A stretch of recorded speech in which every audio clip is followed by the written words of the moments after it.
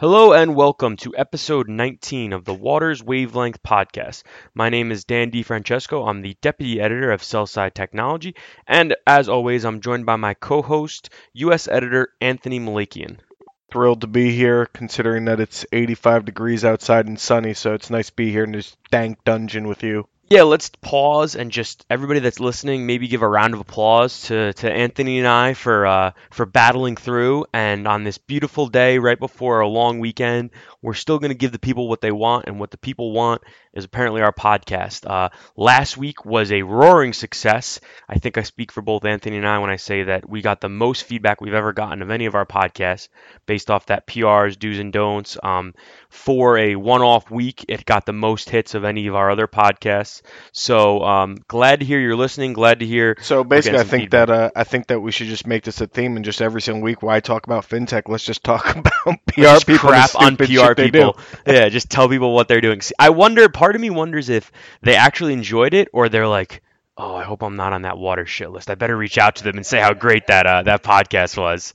So, but whatever it is, it's we're happy we're resonating with you and making some waves. And speaking of PR people, a PR person, Cheryl Lee over at BNP Paribas set up a chat I had with BNP Paribas Security Services. Man, you nailed that Claudine. transition right there. Let me tell you, that Thank was you. some brilliance in transitioning. So good. That's why they pay me the big bucks, Anthony. That's why they pay me the big bucks. So I had a chat with Claudine Gallagher, who is the North American Regional Head of Security Services at BNP, and really enlightening stuff, basically just about how BNP is trying to take their custodian business and basically move it from 5 to 4. For those of you not familiar with the space, essentially there is a big four. It's JP Morgan, BNY Mellon, State Street, and Citi. And BNP is trying to kind of make that jump. And I wrote a story about it. We'll post the link as always in the post. But one thing that really stuck out to me, first of all, Claudine, very, very intelligent person, very smart. I didn't mention this in the story, but kind of got a little bit of her background. When she's originally from New York, from actually Eastchester, Tuckahoe, and she, as a high schooler, basically was sent to middle of nowhere France. Had learned a little bit of French, but was sent to middle of nowhere France and lived there J'ai for a few mis months. souvenir, which means I will remember that I was born under the fleur de lis, but raised under the English rose. Go on. But that's what I learned at Plattsburgh. Okay. Well, I learned poutine in Plattsburgh. Yeah, so I'm always very impressed by anyone that can kind of fluently speak multiple languages. I think that it's a great sign of intelligence. Clearly, I cannot, which shows my lack of intelligence. I don't know, Anthony, are you multilingual at all? Io parlo di italiano così così. Yeah, that's just, he throws out a couple phrases in I know a shocking number of Serbian curse words from my times, staying out in Serbia and Belgrade. So that I could really do, but I'll keep. This is a family show, so. I know un poco español. That's a little Spanish for those of you that don't understand Spanish, but that's about it. But I digress. So the conversation was interesting, about their attempted move. It's basically a 10-year program from 5 to 4. One thing that really stood out to me was the fact that they basically have no presence at all in the United States, despite the fact that they're the 5th largest in the world in custodian services. They had basically a relationships office and a sales office, but nothing. So kind of Claudine and her team, she came on in 2012, 2012, yeah, started in 2010. She kind of helped kind of build from the ground up. I wrote the story. You can read my take on it all, or I'll give my take on it. But Anthony, is as an outsider that didn't sit on the meeting, what were your biggest takeaways from the piece?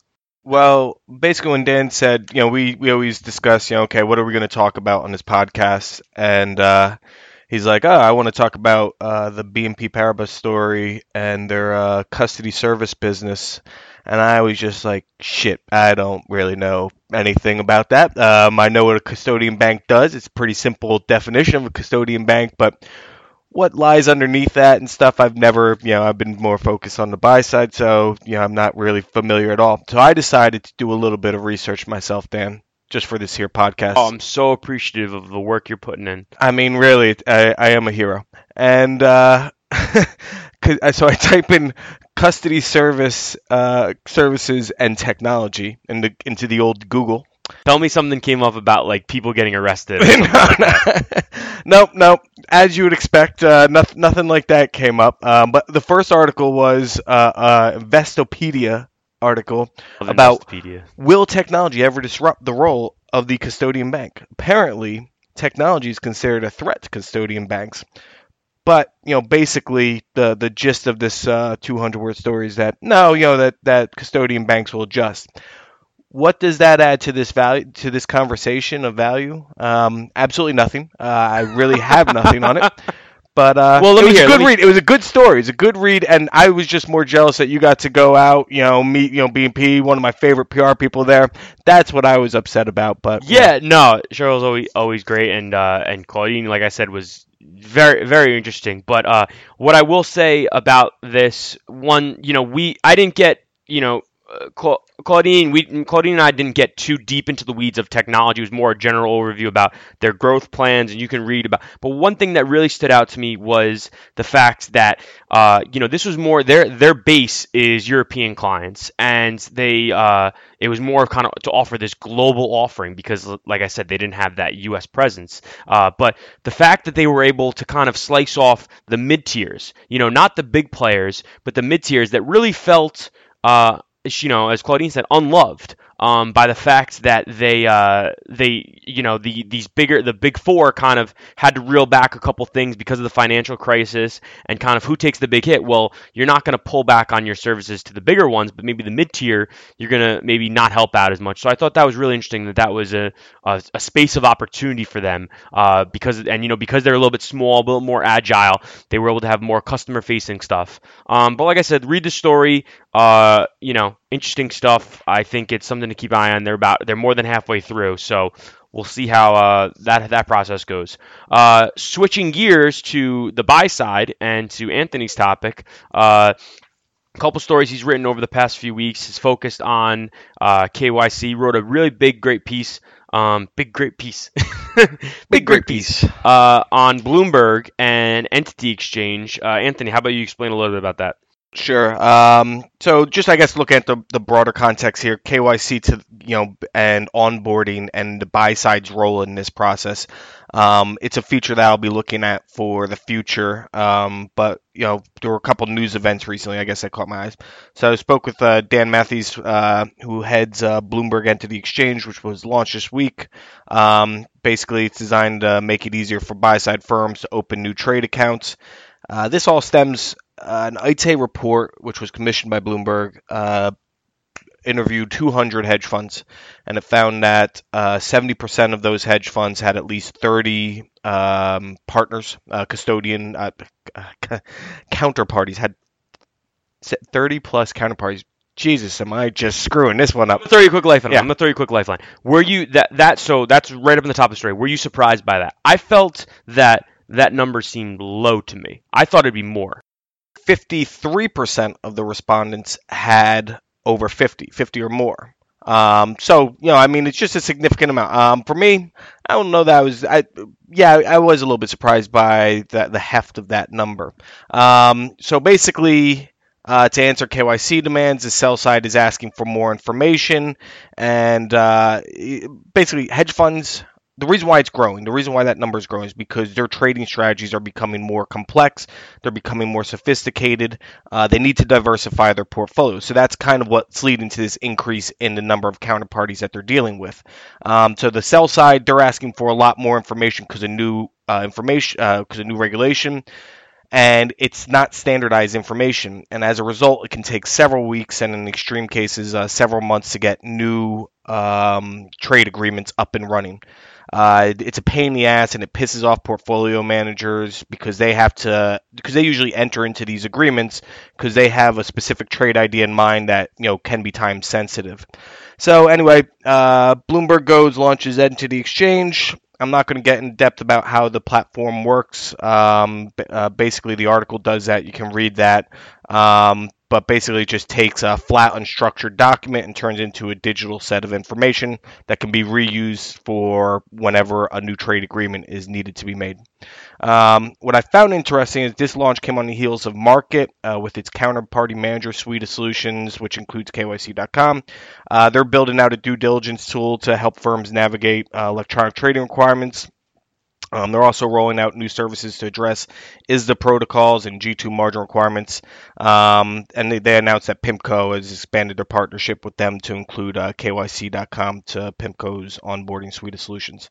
And then before that came Thomson Reuters, which has a managed service org ID platform that they've been touting that they've been growing their client base, and that they put out a survey recently that said that the average cost to meet KYC obligations of 800 respondents, so the average was about 60 million, and some are spending up to 500 million on compliance with KYC and customer due diligence demands. So basically, to wrap it up, the sell side is getting tired of having this massive pain of KYC solely left to them. The buy side is tired of the onboarding process taking so long. So hence this drive to improve automation, and specifically, they're going to kind of turn to third parties for this. So you have Bloomberg, you have Market, you have Thomson Reuters. Those are the big boys. Of course, there's the Swift utility that's out there. The Irish firm Fenergo has entered and made some waves. You have Trappits and Alacra are also in the space. I'm sure there's some others that I'm missing. So it's a tech space that seems to be heating up. And the thing to keep an eye on is that the buy side is going to have to expect more responsibility when it comes to the onboarding process. So, hedge funds, they hate to turn their information over because they're worried about information leaks and trading strategy leaks. So the way forward here would seem is that it's going to be technology driven. That's, obviously that's everything in a nutshell there. But I think it'll be an interesting space to see who else, really tries to make some waves with their technology rollouts to try and win over some of that buy side business. And as the buy side says, we're not doing this in house anymore. Sure. Dan basically says it. You have it right here. He tells Waters that the idea behind Entity Exchange is to automate what have until now been largely manual processes. That's the essence of every technology. Yeah, everything's done through email. Well, especially in these things, these trade agreements are just done back and forth, email. Which also shocked me, and you touch on it rightly so, as a massive potential for a security breach or issue. The fact that you have these email chains. The other big part of it, right, is that cybersecurity, as it becomes a bigger risk, you need to, Bloomberg, which has, its 3-point authentication, which has its biometrics, which is included in the Bloomberg terminal. That's a big part. That's a big selling point now for the buy side to also say we can't. You saw the Sony hack. We can't have this happen to us. It would be pretty bad if it happened. Yeah, it seems like just leaving yourself out for exposure. Something else that kind of stood out to me, and maybe this is kind of specific. This is specific to Bloomberg. They said 4 years they've actively been trying to develop the platform to help the buy side. I guess with things like that though, that's always So they've always had obviously these services. So it's not say that 4 years ago they said we're going to create this platform. Okay. What they said is 4 years ago, all right, we really have to start focusing and building out our tool base. And then once they kind of had that tool base built out, it's like, all right, now let's really centralize it and create this platform that can make these documents, digitize them, and improve the process. Now we just have one service that can do everything else that we've been doing in kind of clusters. Yeah, because I was gonna say our bread and butter are these news stories, like these news releases, and I always try to get an idea of the timeline, and you rarely see it go over 24 months. It's usually about a 24 to 18 month window where start with development, then testing, and then finally implementation. But yeah, I think that it's this is what's you're gonna continue to see happen to this space. It's just like in everything else in technology, but specific to this is automating a largely manual process. It's nice to talk about something that doesn't use the B word at all as an end-all be-all solution. I think you know what the B word is. No, what's the B word? Starts with bit, ends with oin.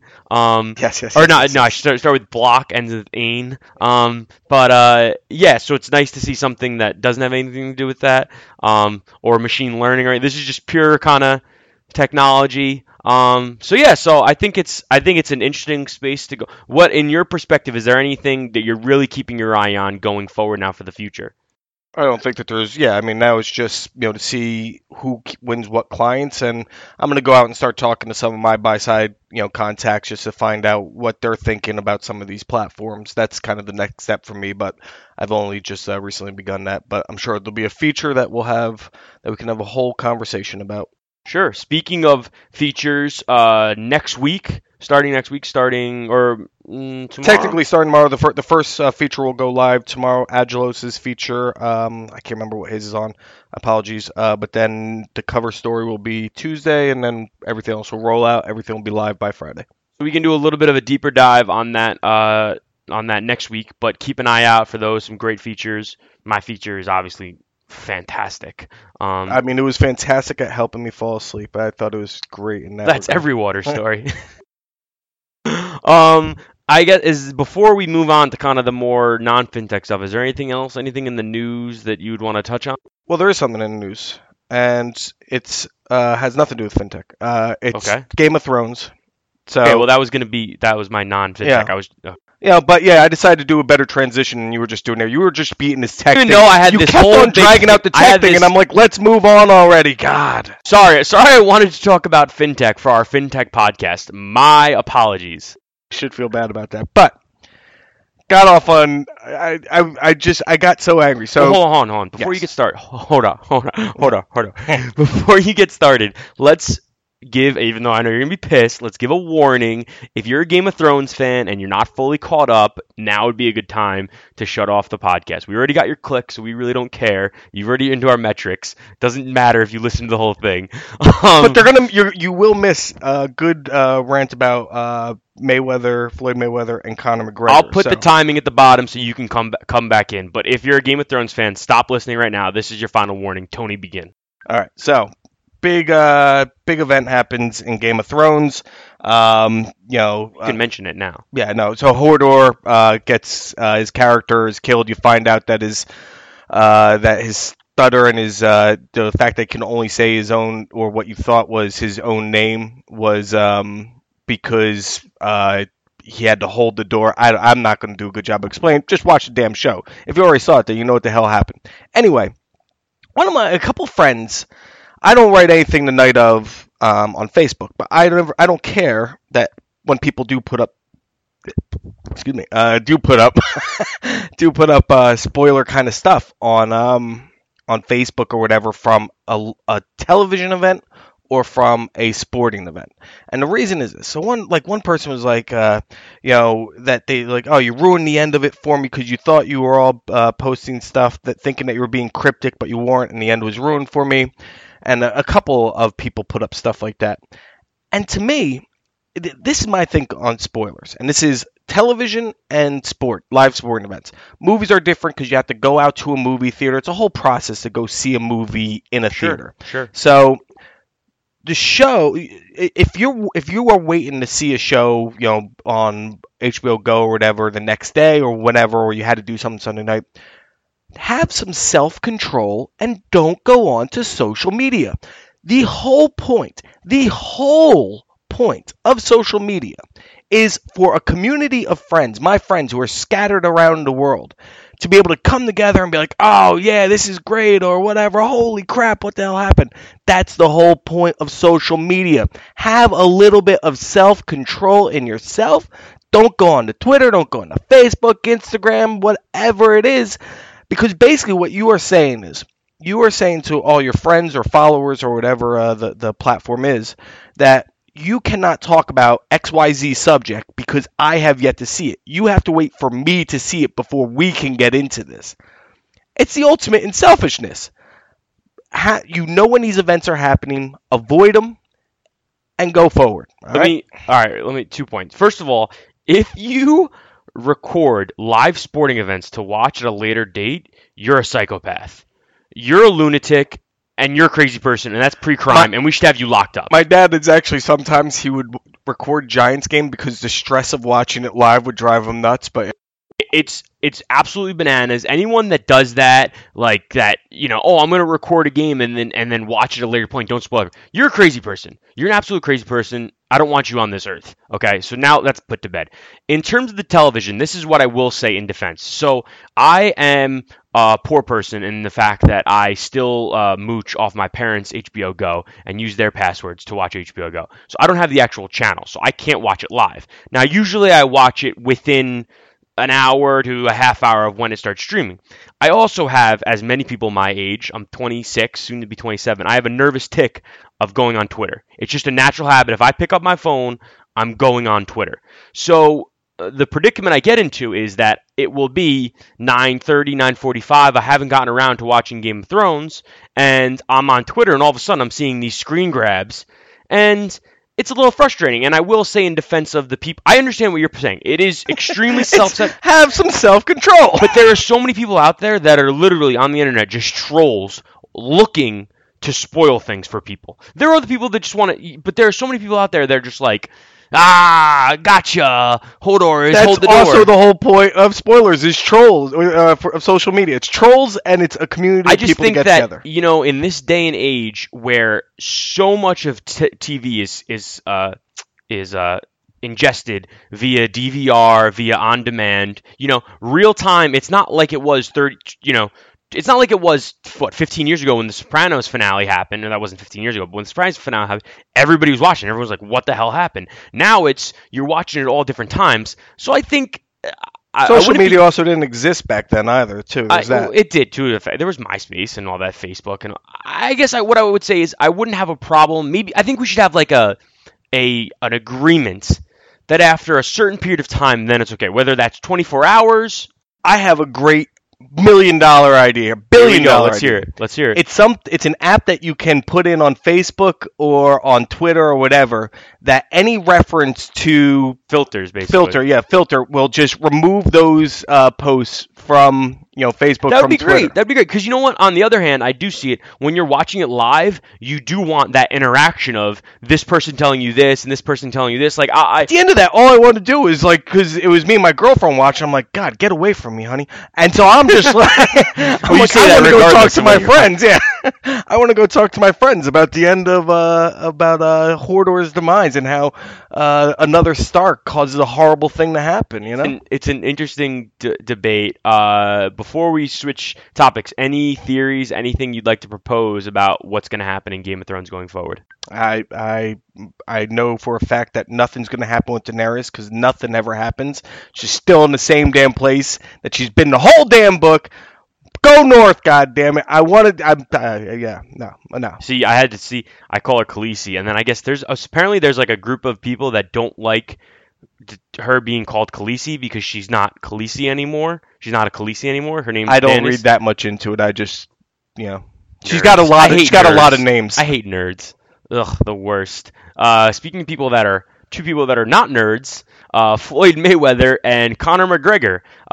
Everyone's favorite hot take machine, Colin Cowherd, reported on his radio show earlier this week, essentially that he knew for a fact this September Floyd Mayweather and Conor McGregor were going to fight in a boxing match. It was going to be in Vegas. He essentially said that he had booked his rooms, book it, it's done. He knows, he spoke to a promoter or whoever he spoke to, he has sources. It's going to be announced in a few weeks. And this kind of snowballed into a bigger story, which then, as Anthony being a boxing purist, and as myself, I wouldn't call myself an MMA purist, but I'd say myself more of an MMA fan than a boxing fan. We got into a bit of a debate. So I guess to start, I'll be the gentleman. Age before beauty. What is your take on the Mayweather-McGregor fight? Expertise and intelligence and knowledge before, ignorance. But I've been writing as a freelance boxing writer for a publication called Boxing Magazine since, I think, God, it must have been 1998 I started writing for them. That shows how goddamn old you are. I've been writing for publications like MMA Fighting, Yahoo Sports. For Yahoo Sports, I used to cover MMA. We get it. Okay, easy with the brags. All right, we get it. So I know both sides. I know both sports very, very well. And what amazes me when I listen to this stuff is that people cannot see that this is a pathetic attempt by McGregor, probably the UFC too, even though Dana White has said, no, no, no, it's never going to happen, to get attention. And they're using Mayweather's celebrity to build up their celebrity. You always see this happen all the time. But basically, there is not enough money in this fight for Mayweather to risk his record to go and make this fight happen. Who's going to pay for it? That's the problem you're going to face. The UFC certainly isn't going to pay for it. HBO isn't going to pay for it. Showtime isn't going to pay for it. Not the kind of money that Mayweather would expect. Mayweather is making hundreds of millions of dollars. He's not going to go and just be like, okay, I'm going to come back and fight for $5 million, $10 million here against Conor McGregor. Also, people do not understand, boxing fans, I don't think, in this regard. Mayweather was getting these big million buy pay-per-views all on his own. But that was, boxing fans, will pay for that kind of stuff. So many boxing fans cannot stand watching MMA. They just don't understand what's happening, the rolling around. It's not their kind of thing. Just because you have a boxer, doesn't mean that, that they're going to always, just because you have a boxing fan doesn't mean they're going to like all fighting sports. I happen to like all fighting sports, but so there isn't going to be this huge interest that ESPN and Fox is trying to make it believe, because UFC has done a brilliant job of really getting their product known on ESPN and Fox. But if you actually go to boxing fans and you go, McGregor, like, yeah, it's the Irish kid, but no one knows who he is. No one's going to pay the $100 or $75 that a pay-per-view would have to cost for a Mayweather fight. No one's going to pay it. I mean, but it'll get buys, don't get me wrong. It'll probably it might get close to 1 million buys. Here's the counterpoint, okay? And I'm going to reference a great movie by the name of Private Parts, biography of Howard Stern. Paul Giamatti's character is called Pig Nose, Pig Face, or whatever, Pig Vomit, right? And at one point, before Howard Stern is hired by NBC, he's talking about his stats. And he says, fans of Howard Stern listen to Howard Stern for an hour and a half. Reason given, they want to hear what he's going to say next. People that hate Howard Stern listen to him for 2.5 hours. Reason given, they want to hear what he's going to say next. Now, my point is this. You're right. Boxing fans probably don't know who McGregor is. We disagree. I think McGregor's a far bigger star than you give him credit for. He's all over the place. And I know you're going to say, who watches SportsCenter? He's all over ESPN and SportsCenter. All over. And you could say whatever you want about that show. That's still a pillar of the sports media and of media community in general. Okay? Boxing fans will watch this fight because they will hate watch it. They will want to see an MMA guy get destroyed by Floyd Mayweather. We can argue, we can talk about how that fight would go down. I know how you feel. We don't have to get into that. People will buy it. It's just the same reason why it's cost too much. If it was free, then yes, they'd watch it. I 100% disagree. I think a boxing fan will want to be able to watch so they can again, see, this is why we bring it full circle. Goes back to social media. So they can go on Twitter and show the video that they recorded, show the Snapchat that says, look at that. That's why boxing will always be better than it. Because people will want it. Case in point, would you buy that fight? I buy every fight. I bought Larry Holmes fighting Butterbean, so I'm the wrong guy to ask on that. My point is, though, that boxing fans, even if they aren't a big fan of McGregor, every guy in MMA every MMA fan's going to buy that fight because they love MMA, and there's the secondary trial. They love MMA. They're not going to want to watch a boxing fight. But you're missing the point. This is a collision of two completely separate. Why do people love the UEFA championships, right? Because it's all or why do people love the Olympics? Yeah, I was going to say it's the same sport. Because it's all the different countries, and you're rooting for your country and you're rooting for your team. This is Team MMA versus Team Boxing. Two extremely big, loyal fan bases that are coming against each other and fighting. We have people outside looking at us. Clearly, we're talking far too loud. I think it'd be huge. I think it'd be huge buy rates. I'm not saying it's going to be Mayweather-Pacquiao buy rates, but I'm saying it's going to be huge buy rates. Again, and I agree that it could probably get to about 1 million pay-per-view buys, which is a huge number both for, UFC very rarely ever hits 1 million pay-per-view buys. Boxing only does it with its biggest stars. So UFC has a package event that you buy, whereas at boxing, you're largely only buying the main event pay-per-view. So, yeah, I'm not saying that it's not going to be a big event. It's going to be a huge sporting event. Don't get me wrong. In order to get the money, That's what people forget. Is But it all comes down to money. Don't you Dan. think they would recognize it is going to be a huge buy, so it's worth it to put up the money? No, but it's not going to be huge enough to get that money that they need to make it a viable event. Again, because it's got to be an independent. Why is HBO or Showtime going to take on the risk of that thing being a one-fight tank job, or not? That just pissing off people. They're not. Just trust me on this when I say. I could be proved wrong, and we can have a podcast and you come back and tell me how wrong I am. They're not going to spend money. And then the other key piece of this is Dana White, unless he's getting a huge cut of this, there's no chance he's allowing that fight to happen. It will be lawsuit after lawsuit after lawsuit. The fight will not happen. And why would Mayweather want to go in against a guy who just lost a fight? Everybody tries to think that McGregor, this is more racism than anything. McGregor is huge because he's white Irish. Right now you have great fighters like Demetrius Johnson, John Bones Jones. Those guys are amazing, amazing fighters. McGregor's a very, very good fighter who has a great personality. But he's, it's kind of like John Duddy. John Duddy became a huge boxing, attraction because he's Irish. That's the reason why he's big. If Conor McGregor was any other kind of ethnicity, and especially if he was black or Hispanic, he would not be the draw he is today. That is a simple fact of the matter. Well, John Bones Jones has also had his issues outside of the. But he ring. was a champion for a long time before those issues came up. I mean, his issues are more recent. He was a big star when that happened. But he wasn't a household name. Also you have to recognize that the UFC has grown since John Bones Jones was big, and since it's just a couple of years ago, man. Yeah, but all right, look how far you have one of the stars of the sport starring in one of the biggest blockbuster movies of the year a couple of years ago. Not starring, but featured in one of the biggest blockbusters. You had Ronda Rousey in Fast and Furious, okay, which you could laugh about Fast and Furious, but box office did huge. So the sport that you has had grown. Gina Carano. Yeah, exactly. How many big time blockbuster movies was Gina Carano? A couple big things. I can't remember what, but that's exactly. The sport has grown exponentially, so the star of the sport is going to grow exponentially. So I don't know. Also, I love that you also McGregor is a huge sports fan. He's a household name among sports fans. But people have got to stop throwing around. He's a household name. He's a household name. Tiger Woods is a household name. Floyd Mayweather was a household name. He's on Dancing with the Stars. He's appeared on multiple. Wait. He's been around for 15 years. Let me finish. Exactly. Yeah. No. Yes, longevity absolutely makes. Again, why McGregor isn't a household name because he hasn't been around for years. So Mayweather, Dancing with the Stars, WWE shows. It's a bad thing, but this country loves criminals. They get fascinated by criminals. People that don't watch SportsCenter know Mayweather. People that do not watch SportsCenter do not really know Conor McGregor. Maybe they've heard the name, but I think I've heard him, but they have no idea what he looks like or anything like that. De La Hoya was a household name. Tiger Woods, that's a household name. McGregor is not a household name. To try and make it seem like this guy is this star that will just bring everybody to the table. Let's see if he can get 1 million pay-per-view buys for his next fight in the UFC, much less become a drawing card in boxing. Saying if it's Mayweather McGregor, you're gonna have Team UFC buy all the buys, and you're gonna have Team Boxing buy all the buys. And it's gonna be I hope it happens just so I can prove it wrong. But okay, I'd love to see that.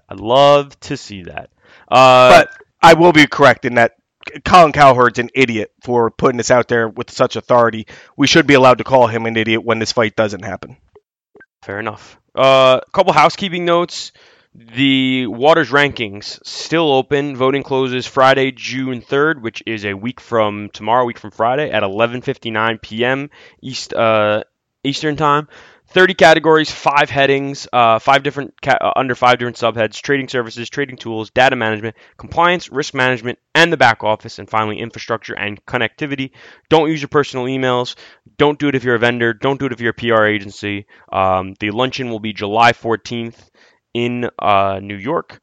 Also, I will be heading to Toronto the week after next. I'll be there Monday, Tuesday, Wednesday, Tuesday for our conference, and then Monday, Tuesday for meetings. If you are based in the area and would like to meet up, reach out, send me an email, send me a tweet, whatever you'd like. Also, we always say this, but spread the word. We'd love to, the more people we reach, the more feedback we can get, the more we could tweak the podcast. So whether you're listening now either let us know or let other people know about the podcast. The more listeners we can get, the more we can grow. We're still, like I said, we're still working on guests now.